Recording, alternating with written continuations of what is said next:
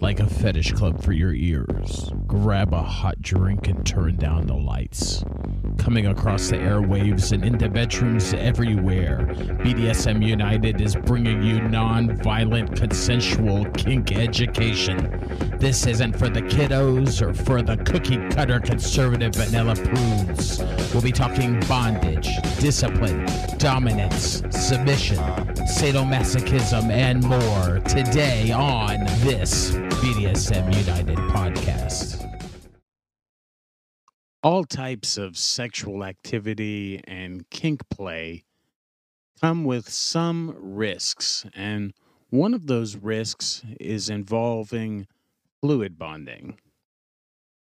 Let's talk a little bit about fluid bonding on today's episode of BDSM United podcast, in a part of a series on fetish fluids. I'm your host, Primal Piggy. You can find me on Facebook at The Primal Piggy, all one word, or as the admin of a rather large Facebook page called Whips, Chains, and Duct Tape. You can find that page on Facebook at WCDT BDSM. You can also find us on the web at www.bdsmunited.com. Fluid bonding refers to the decision to stop using barrier protection during sex and exchange bodily fluids with your partner or partners. Fluid bonding commonly refers to any secretions or fluids produced during sex or produced by the human body, whether that's oral, anal, or vaginal.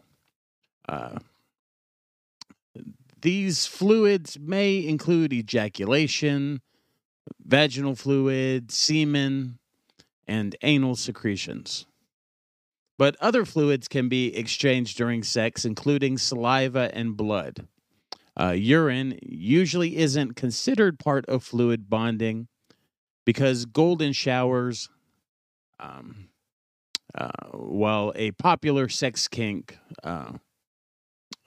aren't usually considered a fluid bonding choice because urine is typically sterile for the most part and does not transmit STIs. Or there is no risk of pregnancy, or there is very small risk of pregnancy. If there was some semen in the urine, that may be a case. Some barrier methods, such as a condom or dental dam, reduce the chance that you and your partner will share fluids. This includes semen, saliva, blood, and ejaculate. If you avoid sharing fluids, you reduce your risk for sexually transmitted infections, STIs, or pregnancy, if that's a possibility. Because of the risk involved, fluid bonding is more intentional than an on-the-whim choice to skip a condom or forego a dental dam. And here's what you need to know to make sure fluid bonding is the right choice for you and the partner or partners you choose. All sexual activity comes with risks. That's true regardless of whether you're in a relationship, whether you're using barrier protection or on birth control. With fluid bonding, you can still contract an STI. And if you have penile to vaginal intercourse, pregnancy is still possible. If you decide to fluid bond with a partner, there are a few things you can do to reduce some of the risks. Number one, be honest. Don't hold back details of your sexual history, both past and present. This way, you can make the choice that's best for your relationship. Number two, get tested. If you don't know what your current status is, then get tested. Basic screenings may not test for all STIs, so talk with a doctor or medical professional about your sexual history. This ensures that your provider selects the appropriate screening options. Number three, if needed, use selective barrier protection. Some STIs aren't shared easily through fluid contact. HIV, for example, isn't transmitted via kissing, but the HPV and the herpes simplex virus HSV can be transmitted through skin-to-skin contact. So there's a variety of STIs, and they're transmitted in different ways. So if you and your partner have previously tested positive for an STI, learn how it's transmitted and use the appropriate barrier methods in the activities where contraction is most likely. If needed, number 4, pick a new form of contraception. If you stop using barrier contraception, you'll need to find another option. Hormonal birth control, like the pill or an IUD, those may be beneficial. Contact a medical professional for advice. Some people believe sex without a barrier method is more enjoyable, but they reserve unprotected sex for committed or monogamous relationships. For them, the choice to fluid bond may be a sign that they're confident in the direction of the relationship. They want things to be more intimate. They want more of a connection. For others, fluid bonding may hold no special emotional meaning. It may instead be a way to stop using barrier methods in a relationship, but to do so in a thoughtful and intentional way. For some couples, the choice to become fluid bonded is an emotional act of trust. It could signal to one another that you're serious and you're moving in a common direction together, that you have a similar or shared goal or goals. This may, for some individuals, lead to a greater sense of intimacy and a feeling of a deeper physical connection. On the other hand, the choice to have a fluid bond may simply be born out of the understanding that each person has been tested for STIs and is aware of each other's status. This way, you can engage in unprotected sex without worrying. Not all unprotected sex is fluid bonding. The decision to become fluid bonded is intentional, and it requires the consent of all people involved. Unless this conversation has been had, a one-time encounter without a condom usually isn't considered fluid bonding. Yes, you technically do fluid bond. Unprotected sex exposes you to that one-night partner's fluids, but it likely wasn't part of an open, honest dialogue about your sexual health and choices. The choice of two people who are sleeping with one another or engaging in sexual activity with one another to become a fluid bonded pair is a choice that ripples through even a polyamorous group.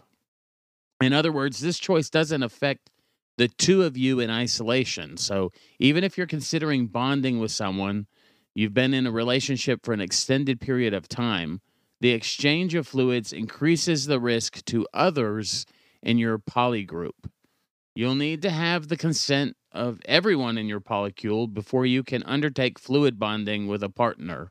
Or at least, if not consent, at least you need to make them aware and make them known and communicate it appropriately. You should still be tested regularly after you become fluid bonded. Every 6 months is ideal, but once a year may be sufficient for you. Your doctor can help you determine the right frequency for you. Keep in mind that not every STI will show up immediately after exposure. Some STIs don't even produce symptoms. So that's a pretty good overview of fluid bonding. Fluid bonding is often used as a form of intimacy, when really it should be one element of deepening intimacy and trust, not just fluid bonding alone. Don't let the choice to become fluid bonded be the final say on that subject. Keep open lines of communication and be willing to reevaluate your boundaries as your relationship changes over time. Just like we often say that contracts should be updated, you never know what things lie in your future, and so you always want to have the option to go back and communicate again and to make new agreements as different parts of life, different seasons of life, different types of things that you never knew existed now exist. And so you want to be able to make informed and ongoing choices in your relationship. If you or your partner decide that fluid bonding is no longer appropriate, for instance, it's important that choice be respected. After all, intimacy requires respect, it requires trust, and it requires honesty. I'm Primal Piggy. You can find me on Facebook at The Primal Piggy, all one word. Also, an admin of a rather large Facebook page called Whips, Chains, and Duct Tape at WCDT BDSM. You can find us on the web, as I said earlier, at www.bdsmunited.com. Thank you for listening to us on your favorite podcast platform. We're on almost all of them. If you're listening on your favorite platform, be sure to leave a comment, leave a review. Let people know what you like about our podcast. And if there's anything you don't like, chances are we'll hear that comment too and be able to make the necessary changes. Thank you for listening today. Before you go, head on over and visit our friend Nookie at datingkinky.com. She's been a longtime supporter and friend of Whips, Chains, and Duct Tape, and she's built a very inclusive service that is Dating Kinky. Built by kinksters, for kinksters, poly, queer, trans folk, and anyone not quite vanilla, and it's free. But also check out a Plus membership. It gives you access to 9 books, 3 online classes, and over 250 webinar replays. That's nearly 400 hours of kinky education.